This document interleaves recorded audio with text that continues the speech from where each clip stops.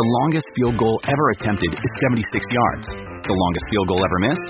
Also 76 yards. Why bring this up? Because knowing your limits matters, both when you're kicking a field goal and when you gamble. Betting more than you're comfortable with is like trying a 70-yard field goal. It probably won't go well. So set a limit when you gamble and stick to it. Want more helpful tips like this? Go to keepitfunohio.com for games, quizzes, and lots of ways to keep your gambling from getting out of hand. What does motion sound like? With Kizik hands-free shoes, it sounds a little something like this. Experience the magic of motion. Get a free pair of socks with your first order at kizik.com/socks.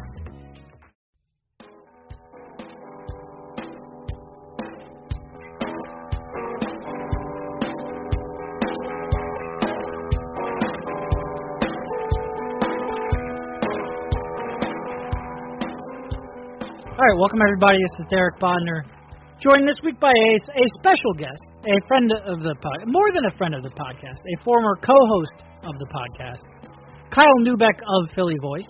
How you doing, Kyle? We had a year-long beef that I got kicked off the podcast for. You don't have to dress it up for the audience, but I'm doing well. It's very much August on the NBA calendar. So. It is very much August. We had a little bit of a scheduling difficulty with Rich and myself. So we had to go into the bullpen, but luckily we had a 2008 Brad Miller, oh my God. Brad Lidge ready to go. Second time on that one. I am very much in August podcasting mode as well. All right, so I think the way that we'll go about this, because we haven't had Kyle on the podcast, just get some of his opinions on the offseason out there. And then if you haven't been following, go check him out on Twitter at Kyle Neubeck and read his stuff at Philly Voice. You should have already been doing that.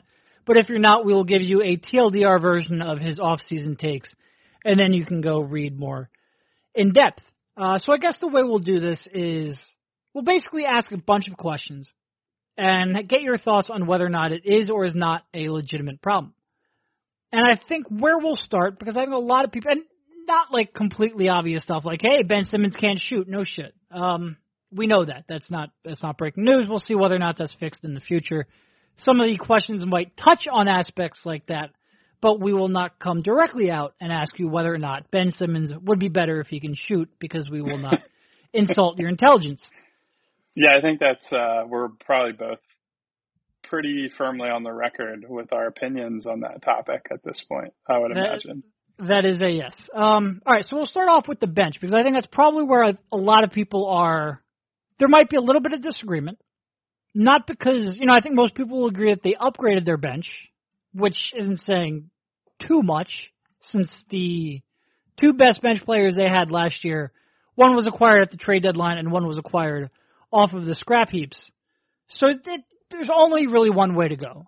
There was a quiet tournament that really wasn't all that long ago, Kyle, but a quiet tournament between Furkan Korkmaz, Jonathan Simmons, and James Ennis, and the winner of that ended up being your second best bench player. So they pretty clear direction they could have gone in to upgrade.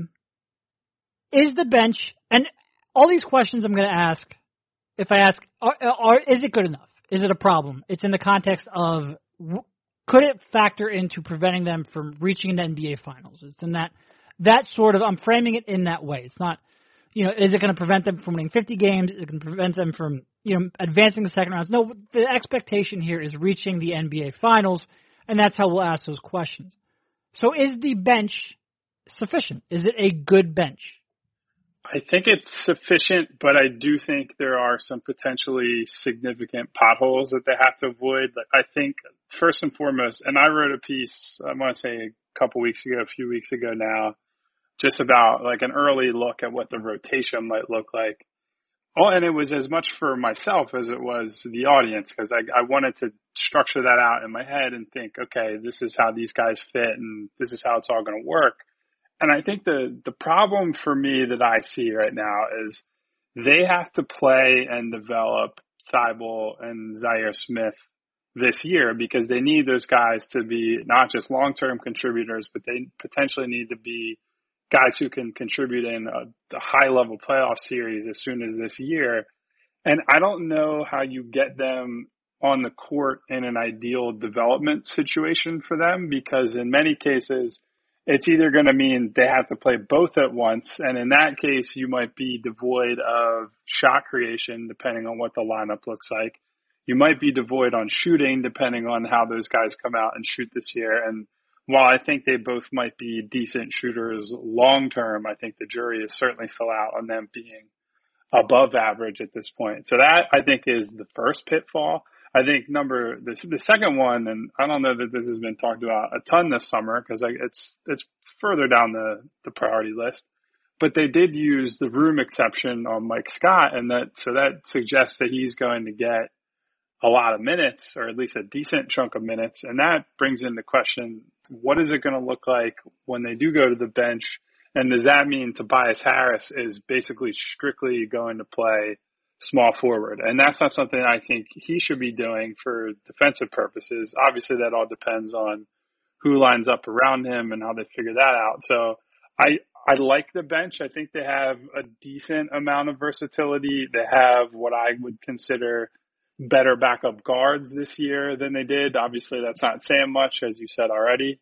They have obviously the Horford signing improves the backup big man situation, even though he'll be a starter. Kyle O'Quinn is a reliable center. I think they have enough guys. The question is, how do you align those pieces and figure that out? And I think that's one of the big early tests for Brett Brown, is how he sends those guys out there to start the year. Yeah, I think this is an interesting bench. I think they're high on useful guys that I'm not going to pull my hair out every time they're on the court, which you haven't been able to say for quite some time. But they're low on sort of impact guys, and they're a little bit low on flexibility. They don't have a six-man of the year type. They don't have that Lou Williams type. They don't have anything even remotely close to that. That was the name that was actually in my head when you said that. It's like they just don't have that. Now, maybe people want to say Trey Burke is like the oh God no the poor no. man or the homeless man's Lou Williams, but that will not be me. If they get anything out of him this year, I think I'd probably consider that a bonus. Yeah. If he had any even remote impact of Lou Williams, he would not be signing for the minimum. No. I think so. I think there's that sort of, I don't want to say star power, but there's not that high level player that you could really substitute into your starting lineup and feel and like maybe Mike Scott you could, maybe James Ennis you could, because you have four other really good starters, some borderline great starters around them. So as a fifth wheel, you're not too worried about it. But there's not that sort of like sixth starter level player that some other teams have.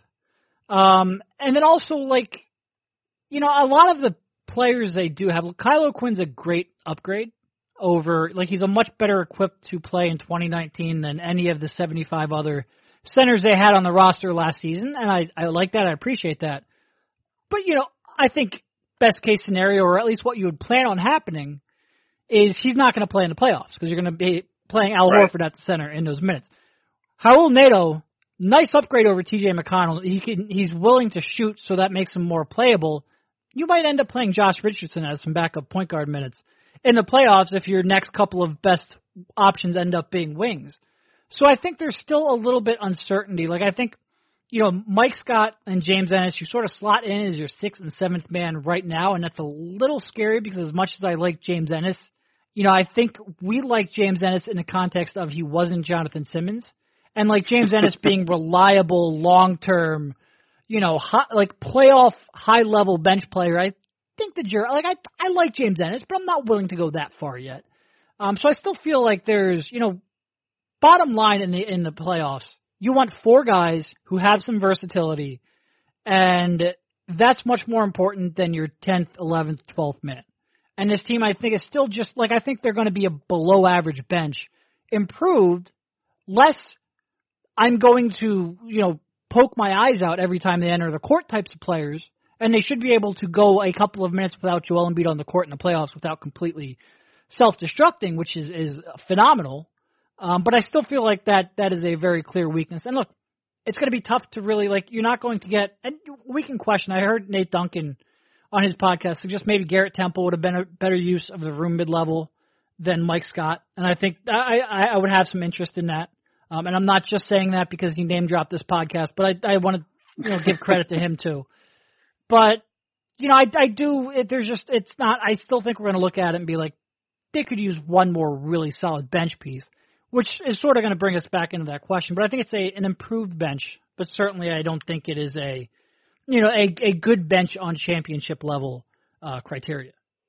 Yeah, and I think some of that comes down to like the type of team they've built. It's pretty rare for a team to be constructed as Toronto was this past season, where the top end talent and the starting five is really good, and they had enough, we'll call them expendable bench pieces, that they could go out and trade for Marc Gasol to upgrade the starting five, and then still be able to bring guys like Serge Ibaka, and if he had been healthy, OG Anunoby and Fred VanVleet. And so like that is a pretty rare instance. We've seen with the Golden State Warriors over the timeline of their run, once they reached that place where they didn't have money to spend and they couldn't go out in free agency and lure guys like an Andre Iguodala, and as those guys got older, the bench got worse and worse. And that obviously that's not the only reason they lost to Toronto in the finals, but it was a big part of it. So it's something that you have to live with if you want to have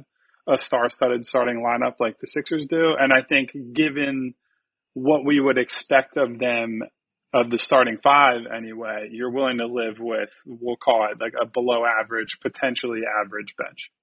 Yeah, and you're starting to see that with even teams like Milwaukee losing Malcolm Brogdon basically as a luxury tax casualty. It's difficult to keep a core of high-level players intact while also having the depth that you would preferably have. I think you're right that Toronto is a little bit of an exception, but I do still think that is one area that concerns me a little bit. For sure. But like I said, the Sixers are going to navigate around that by staggering as much as they can and relying on those five starters. So Sixers contract structure. You have the big guys, Joel Embiid, Al Horford, Tobias Harris. Starting in the 2020 season, Ben Simmons joins that group. You have Josh Richardson, who is tough to trade just because not tough to trade like it would be difficult to find someone to take him. Tough to trade because you don't want him. He's part of your core. He's only 26. Great contract, really important role. Like he would only be included in a star trade, a trade for another star. Hopefully one that you can rely on a little more than the star that you traded for him. And then you have a whole bunch of low salary. I think Mike Scott, once you get past those top four, the Embiid, Simmons, Horford, and Richardson, the next highest contract is Mike Scott at under $5 million. So how much concern is there? We just talked about the bench, and we talked about you could probably look to upgrade that. How much concern is there that at the trade deadline you have so little flexibility because you don't have any real tradable contracts? And it's weird to say, like, it's a problem the Sixers don't have bad contracts, but that's sort of what I'm getting at, because if you were going to upgrade your bench, you'd hopefully be getting another contributor back in return.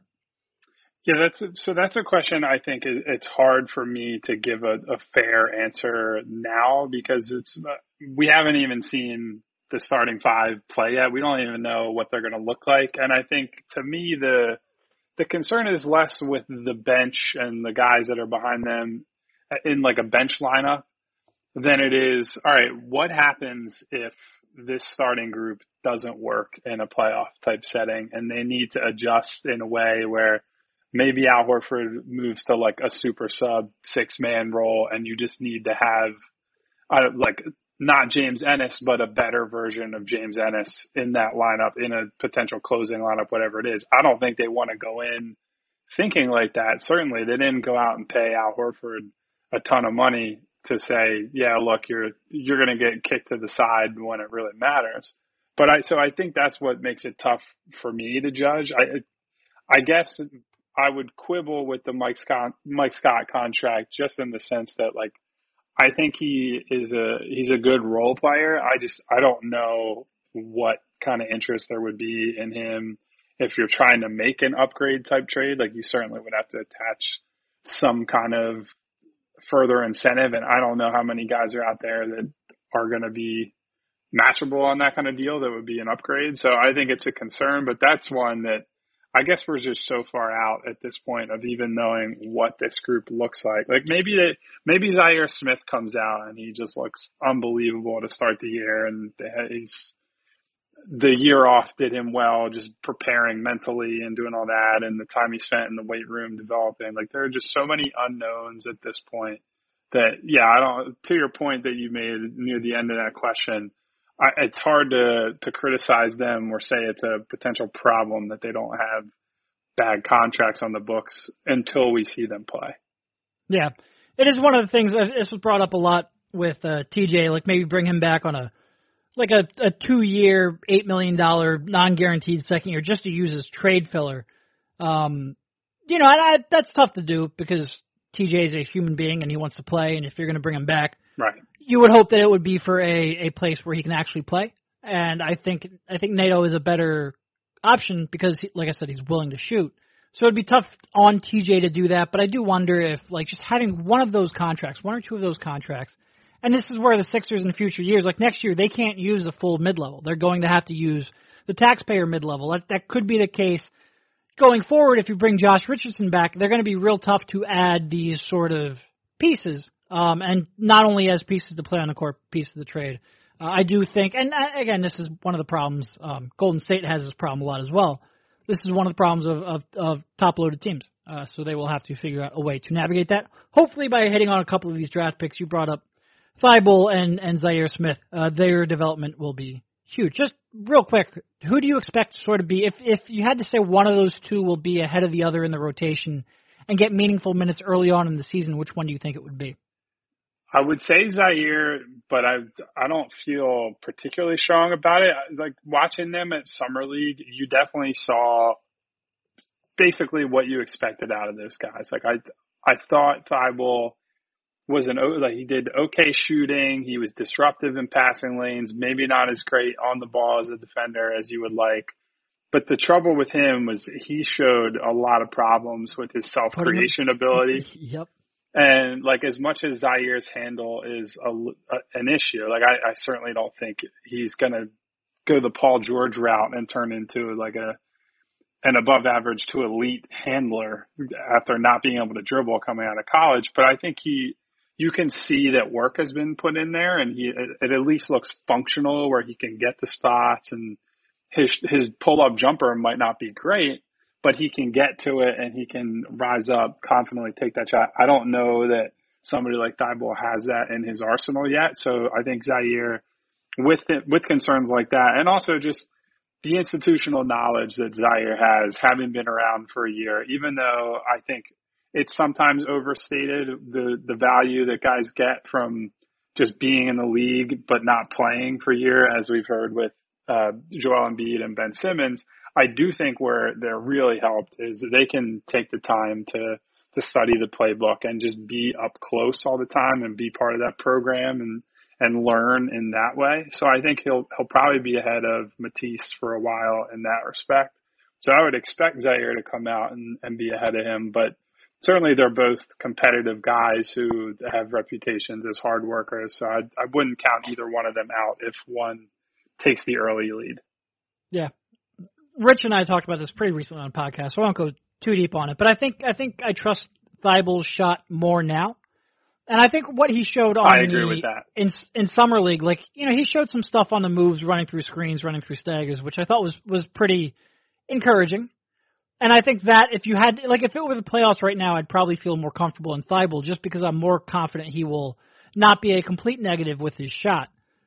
But I think they have more invested in Zaire. I think Zaire is a higher upside player. So I think they might give him an opportunity to sort of see what they have and see what progress he made in the offseason. And we could see we could see him in the rotation early on in the season. And like I said, just kind of evaluate where he's at. So we'll see. Yeah, it could go either way. I like both of them. Yeah, they're similar, but they're different enough that I can see. Like if Brett Brown is sitting in his office or talking with his assistants, I could see the cases being made and either one of them being compelling. So I'm interested to see how that plays out. I'm sure preseason will be big for both of those guys. So as much as I personally think the preseason is mostly a waste of time in almost every sport, I think that's one situation where those guys might be able to showcase themselves, whether it's in a game or just in repeated practice sessions. Well, that's putting the cart before the horse, because you're making a pretty big assumption there, and that is that Matisse will come to training camp with all of his limbs working and functioning properly. And Sixers history with rookies suggests that's probably not the case.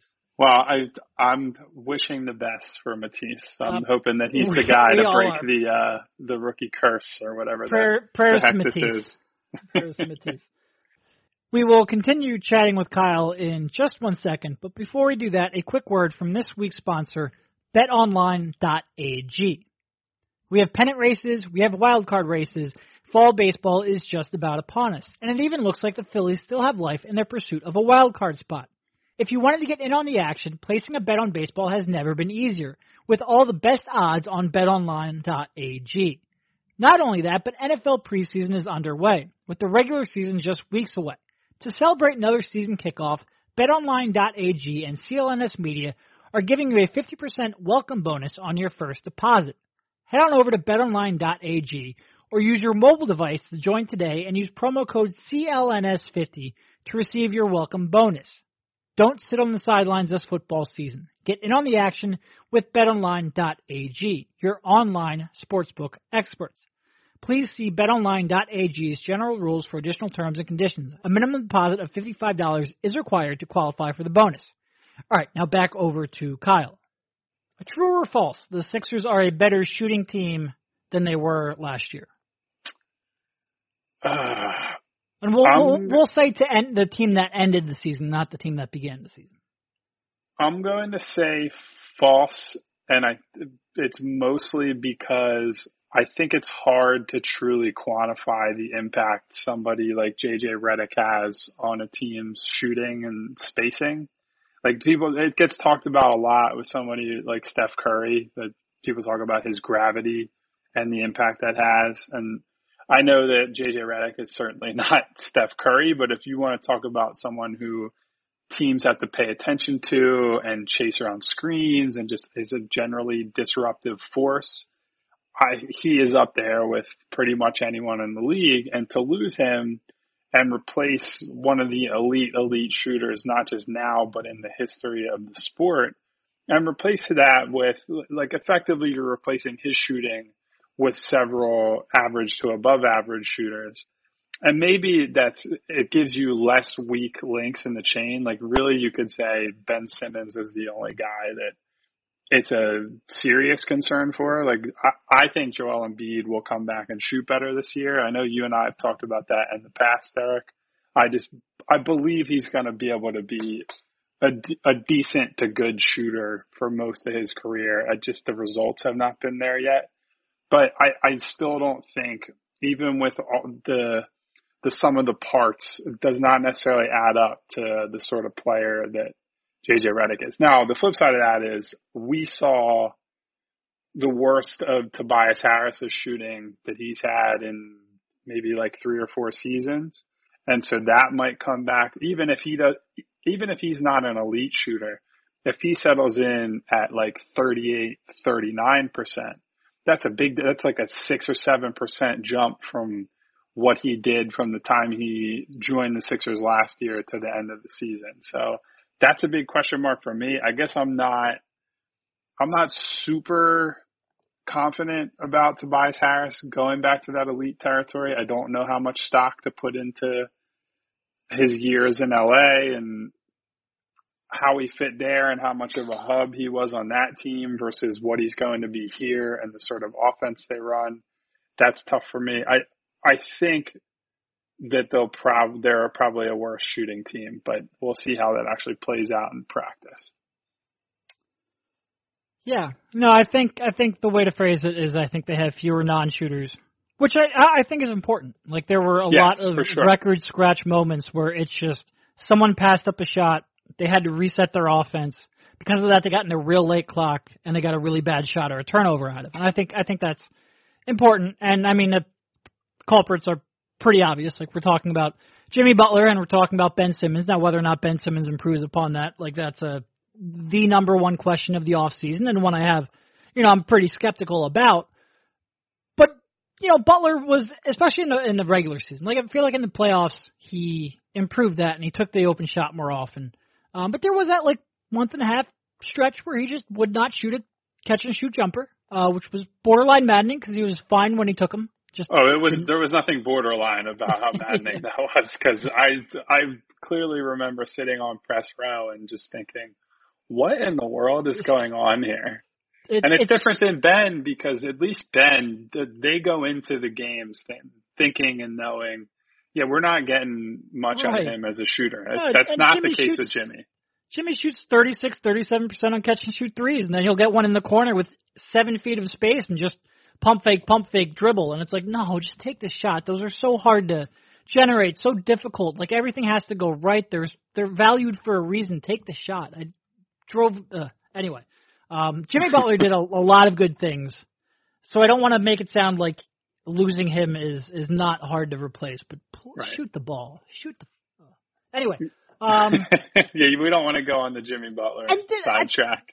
I'm 100% sure that when this was going on in the middle of the regular season, you can listen back to these podcasts and we're saying the same thing. This is not Jimmy's gone, he's the bad guy now. It's frustrating. Yeah, I wish him well in his retirement. But I do think losing Redick, and I feel like I think a lot of online discourse about shooters is pretty binary. Is someone a shooter, isn't they? And we lump them into buckets. And as long as someone's a shooter, like I think we lose sight of the impact of the degree of shooting and the spacing that they provide. And there are very few people in the NBA who provide the kind of spacing, especially around a big man, that J.J. Redick does. And, I mean, the way I phrased this earlier, when you wanted to get Joel Embiid an easy bucket, who's the one guy you went to? Well, you went to a DHO with J.J., and 2 defenders would fly at him, and easy dump-off pass to a rolling Embiid. Really, the only time we ever see Joel Embiid effective as a roll man is in that 2-man game with J.J. Redick, and getting him easy shots is key. When a team is sagging off too much off of Ben Simmons, what do? Well, you put him in a DHO with J.J. Redick. You force his man to come up and sort of enter the play out on the perimeter. And losing that option, even just forgetting about all the points J.J. generates from the three-point line, but losing someone who can get your best 2 players good looks and hide their weaknesses and accentuate their strengths is important. And I think that's going to be difficult to replace. I do think we're going to see a lot of Josh Richardson in DHOs. It's obviously going to be very different than how J.J. Redick ran them. Yeah. But I think losing that kind of gravity is important. And we all know J.J.'s limitations. You couldn't have kept J.J. and also signed Al Horford, so I'm not saying they made a mistake. But I do think it is a loss that they will feel. So I think the way that I would illustrate that, what you're talking about, is if you go back and look at the Toronto series, there reached a point where I wouldn't say that Toronto wanted to give Tobias Harris open shots, but they were not necessarily like, oh, God, he got open in the corner, and they're throwing their hands up and angry about it. Whereas if J.J. Redick got free, people are going to be scrambling at him and doing anything they can, even if he's in the middle of like an 0 for 25 slump. Everyone on the opponent is going to believe that number 26 is going in. And I think that's the difference. Like, he just has that reputation. He's got years and years and years of results to back that up. And so I think it's hard to replace a guy like that. Yep, absolutely. Okay, so, I mean, this is a pretty easy one. Is their lack of perimeter shot creation a legitimate concern? Yes, and that circles back to what I brought up when we were talking about the bench with Zaire and Matisse. When Ben Simmons goes to the bench, I think they're going to have a lot of questions with who's creating the offense, who has the ball in their hands. Like, a lot of people would just say, oh, you just dump the ball into Joel Embiid and he'll figure it out. And now maybe that works in the regular season where you're going up against teams that, quite frankly, their backup centers have not a chance in hell to defend Joel Embiid. But when you play better teams and when you get to the playoffs, any minutes where you don't have Ben Simmons on the floor to dribble, it's going to be a problem. And then even in the playoffs, the minutes where Ben Simmons is on the floor, you don't necessarily have a guy who's going to be scared, or opponents are going to be scared by. I think the one thing that gives me a little hope for them is that because Josh Richardson got miscast as a number one type guy in Miami last year and in parts of seasons before that, he is now, I guess what you would say, he's overqualified to be like the third type handler on a team. And maybe Tobias Harris with more responsibility this year that he wasn't afforded because of Jimmy Butler's presence last year. Maybe that helps him as a scorer. Maybe the offense just feels better for him. The experience of having worked with Brett Brown, played with Ben and Joel, maybe cumulatively that all works out. But yeah, I think certainly if Ben Simmons was an average shooter, Derek, I don't know that I would even care that much about this question, because you just say, look, they have a young, developing star-like talent that he's going to have the ball in his hands, and when the push comes to shove in the playoffs, he's going to play, I don't know, 40 minutes, 38 minutes a game, whatever it is. But because the one guy who I would kind of trust to run the offense is not a guy I trust to run the offense in the guts of the game in the playoffs, that throws into question everything. And I understand the philosophy behind the Al Horford signing. I think it was a good pivot based on what they knew and what they could do with their cap space and adjusting to the Jimmy Butler situation. But yeah, I certainly think it's going to be a very, very good, if not elite, defensive team. They could end up being the best defensive team if everything shakes out right. But the offensive side of the ball, I think Brett this is easily the biggest challenge of his career, other than coaching games during a 10-win season and trying not to blow his brains out. Well, it's a very different challenge. With expectation comes a lot of pressure. So I guess that dovetails pretty nicely into the next question, which is Ben Simmons equipped to run a postseason offense? They're certainly banking on that. From where we sit today, I would say no. We don't have – I know you see all the same summer pickup game workout videos that are edited to make players look as good as possible as I do. And, yeah, he certainly looks like he's confident shooting in those sort of settings. But until that – and I don't like to be the guy who's just poo-pooing guys putting in work. Good for him. Great. He's in the gym. He's doing what he needs to do. I'm not trying to disrespect his process, but at the same time, none of that matters if teams are not going to show him any respect as a shooter. I think it's worth noting, as good as Giannis Antetokounmpo is, teams are still they don't really care if Giannis is shooting threes, and he's willing to take them. When the Sixers, in the game that they won in Milwaukee last year, when they dared him to shoot, he just kept pulling up. He didn't really think too much about it, but the Sixers were still happy to live with that, because that's much better than letting him operate in the paint and throwing guys around and drawing all kinds of fouls and putting pressure on your interior that makes you crash away from their shooters on the outside. That's not how you want to play against him.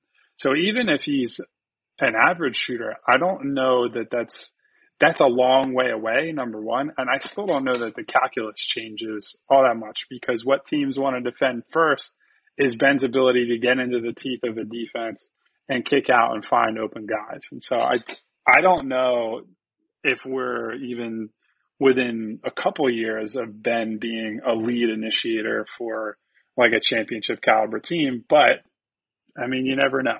Guys take big leaps that we don't expect in the NBA all the time. He certainly has all the tools. He's ahead of most players his age in terms of the development curve.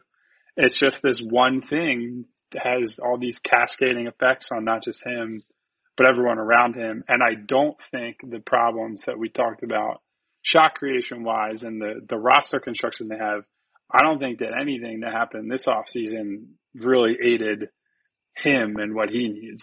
It was good. It certainly was good for him personally to have a Jimmy Butler on the team where they could just give him the ball in the playoffs and he would figure it out. And I don't think they have that guy now. Yeah, I think a lot of people looked at this summer as empowering Ben. And I think Butler and Simmons were a tough fit at times because of the shooting aspect of neither of them really being willing to shoot. And Jimmy's game, even his pick and roll game, like he's not going to pull up off the dribble from three. He's going to try to snake his way into the teeth of the defense and either, convert at the rim or get fouled or kick out to his teammates or even just then kick out and reset the offense. But he wants to get into that paint. And with Ben and a sort of a paint-oriented pick-and-roll player, like that could be difficult, especially when the pick-and-roll player is also unwilling to shoot off the ball. So I think, Ben and Jimmy were tough to operate in that regard, but I feel like I don't think that means that you didn't want a pick-and-roll player to pair alongside Simmons, that you didn't want another high-level shot creator to play alongside of Ben to overcome some of those deficiencies. I feel like you need that level of a creator, sort of like if Trey Burke were good. I feel like you could use a someone of that skill set. So well, remember, this is the team that traded up for Markelle Fultz, and that basically was the reason why. Like that was there's absolutely. no mystery to why they coveted him, or at least the player that they thought he was going to be. Like that, it's driven by that same philosophy. Yep. So I don't think not having that skill set is a positive. I don't think that means that is going to, I don't think removing Jimmy Butler is going to be the reason Ben Simmons succeeds or fails. Like, I think they're going to have to, Ben Simmons is going to succeed or fail because he's going to get a jump shot, because teams are going to respect him pulling up off the dribble, and that will open up a pick and roll game that he hasn't been able to, to really exploit at all so far in his career. So I think it's I don't think Boston and Toronto, I don't think those two series are a coincidence. We've been saying for quite some time now that, Ben Simmons might be fantastic against 25 teams in the league. But the remaining teams in the league are the teams that you have to beat in order to advance to and win NBA Finals. And they're almost uniquely equipped to defend somebody like him, whether that's, Golden State with Draymond, Toronto last year with Kawhi, the Clippers this year with Kawhi, Boston, in a weird twist of fate with Al Horford. But there are teams, these elite teams likely have somebody like that who can cause Ben, where Ben's not going to be a mismatch. I think it's going to be interesting watching the second unit when Horford's at center, putting those two, Simmons in the post, Horford at the top of the key, two elite passers, run some cutters off them. I'm interested to see how that works. But you're not talking about too many minutes with that. I think this is where Joel has to sort of grow into an elite three-point shooter. And I'm with you that I'm bullish on him. But you're going to have to try to find ways to overcome his deficiencies in the half court. And I think in order for this team to be a lockdown, this team should absolutely win the NBA Finals, he needs to take that next step. And, I think right now the deficiencies are real. I think, by and large, I think I've cut him slack because the amount of progress he's made as a defender, a lot of people get on him for the jump shot that he doesn't work. And I just don't think people that don't work improve like he has defensively and buy in like he has defensively. So I cut him some slack. But in order for this team to reach its peak, it clearly rests a lot on Ben Simmons overcoming his deficiencies and really buying in. I think I'd be a little bit more bullish on his jump shot. Like you sort of referenced, everyone shoots 100% on Instagram videos in the summer. That's if not, then your trainer's doing a really piss poor job. But I think if his form was, if I was a little more consistent in the form that we were seeing in his videos, I'd be a little more willing to buy in. When right now it looks mostly like marketing. And like I said, like you said, it's great that he's putting in the work. I think that's very important. I think Ben Simmons wants to be a better jump shooter. But am I confident that we're going to come into camp and see, a shooter that defenses have to respect? I'm a little skeptical. I'll believe it when I see it. So. Yeah, I think it's funny. I ultimately take flack from both sides of the Ben Simmons argument. I try to highlight the things that he does well, because I certainly think you'd have to be a tremendous, let's say, a hater to not acknowledge how good he is as a passer. As you said, the strides he's made on defense. Some of that just being effort related, because he certainly didn't try very hard in college, and then once he was getting paid and not subject to the NCAA cartel, that went up a level. But that is an oversimplification. He's put in the work and he studies and he does all that. That's very important. But Then I take criticism from the other side. Why don't you talk about his jump shot enough? Why doesn't he do that? He's a tough guy to talk about. In a sense, it's good for us because he's a very polarizing player. You can fall on either side of the fence and find people who will engage with you, who want to talk about it, who want to discuss it. But it is an exhausting conversation, and it would be best for him, for his team, for the people covering him, for his family, for his friends, if he just came out and was a 35% shooter from three. But I suspect we're pretty far away from that happening. So, and we haven't even talked about, I think the biggest thing for me, if I was saying he needs to get better at this one thing, it's free throw shooting, because that would, even if he never becomes a good outside shooter, if he's a 70 to 75% free throw shooter and he's willing himself to the line as he's capable of doing, he's a totally different player. Because the problem right now is twofold. Yes, he can't shoot, and yes, teams sag off him.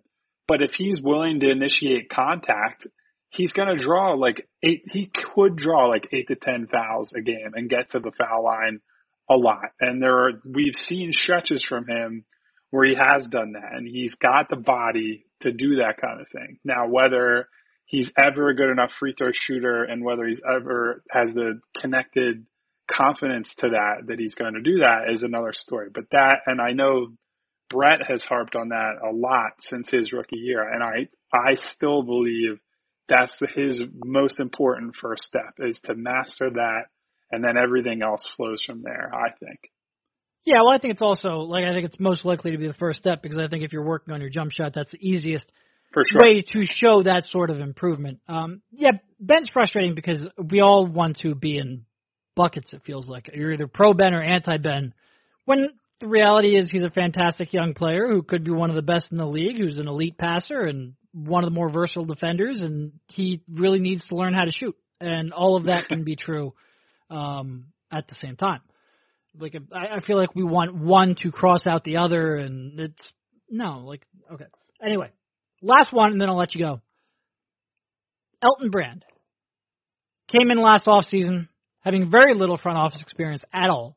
Sort of a surprise winner of the collaborative tournament. Not the quiet tournament, the collaborative tournament. A lot of tournaments around. A lot of tournaments. Are you more or less confident about his ability to run this franchise than you were before free agency happened? Because, of course, last summer he was not the guy in charge. He had the Jimmy trade, the Tobias trade, but this is his first real offseason. More or less confident about his tenure? I'm going to say more confident, because I think, as much as I have a lot of questions about it, I do like the Al Horford pivot because they clearly, that was lined up for a while. No, they started those conversations at 6 p.m. on Sunday. Absolutely, no question. Right, and I think it would have been easy for him to sit there and say, this is his first big offseason that he's in charge of. He could have said, look, we're going to let this play out with Jimmy. We're not going to go searching for it. And instead of, he wasn't coming back. And so he figured out a way where they did get Josh Richardson back in that sign and trade, who I think is an excellent player on a really good contract that will help them on both ends of the floor. He did go out and lure away somebody from the team's biggest rival historically and over the last couple of years, who's going to be a part of their starting lineup, who's going to be able to let them rest Joel Embiid more, who gives them just a lot of versatility in different ways. And I think that's important. Where I will come down on him is obviously the Matisse Thybulle trade with Boston.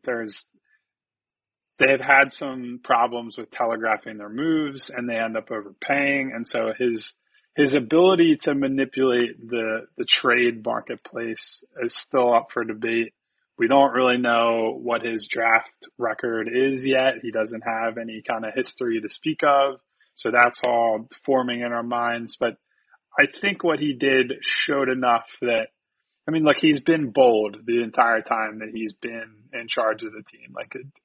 Whatever you want to say about the transactions they made, he's done them and gone after them, and he's full force about it. So the Jimmy Butler trade, I think it looks weird now, but I think it was the right move at the time. Tobias Harris, I think, was an overpay. Thibault, I think they certainly overpaid because that was just a matter of Boston knowing that they wanted him. But on aggregate, I think I have a bit more confidence in him to do some tinkering around the core pieces than I did heading into the offseason. And now I'm not sitting here saying that he's Jerry West or that I'm 100% confident that he's the guy that's going to build the Sixers' next championship team. But I think he did pretty well. Yeah. No, I think it was a good offseason for them. I don't think it started off on necessarily the right foot because not only did they telegraph that they wanted Thibault, but they telegraphed that they really had no interest in rostering any of these second-round picks. And even if that's true, even if that is your intention, everyone knowing that you didn't necessarily value 33 and 34 made them more likely to ask for it. It's hard to have leverage when people are asking for something that you don't want, and it's pretty public that you don't want. So I think it started off on a rough foot, but I think it recovered pretty quickly. I think the Josh Richardson trade, the sign and trade with Jimmy Butler, I think that was, I spent a lot of time talking about and thinking about Jimmy Butler. And boy, it's tough to let him go because he's tough to replace. But boy, do I not want a 4 or 5 year contract at that money with that personality. And to pivot away and get someone like Richardson on that contract with that youth, with that fit, to find a way to sort of replace that role. Maybe not, I don't think in 2019-20 he's going to be as good as Jimmy Butler, but to replace that role with somebody younger, cheaper, and a better fit personality-wise. I think that was a maybe the most creative thing they've done since Elton Brand has taken over. And I give them a lot of credit for that. And, going after Al Horford. I have my questions about the sort of tail end of that contract.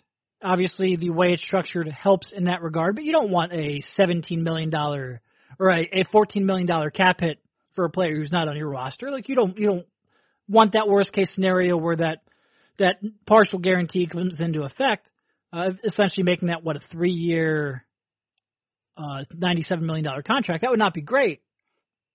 But I think going after him, I think that will be a sneaky good addition. I came to peace about Al Horford, the player, real quickly. The contract still some concerns, but I like the target there. I think they did a good job. I think, like I said, I really think the Josh Richardson thing kind of puts a nice bow on the offseason and on the roster construction, and gives them a lot of maneuverability. I mean, we spent so much time talking about how the deepest version of this team had both Jimmy Butler and Tobias Harris back. And they are now arguably just as deep without having to commit to both of those players on contracts that you don't really want. So you only had to commit to one of those on a contract you don't really want, but that's a different conversation. That was sort of Tobias Harris. The contract was sort of the overpay you almost have to make, right? Where you're sort of boxed into the corner as a contending team. All right, so I think that's a good place to cut it off. Thank you, Kyle, for being generous with your time. Once again, go read him at Philly Voice. Follow on Twitter at Kyle Neubeck. And thanks for jumping on. No problem. Talk to you soon.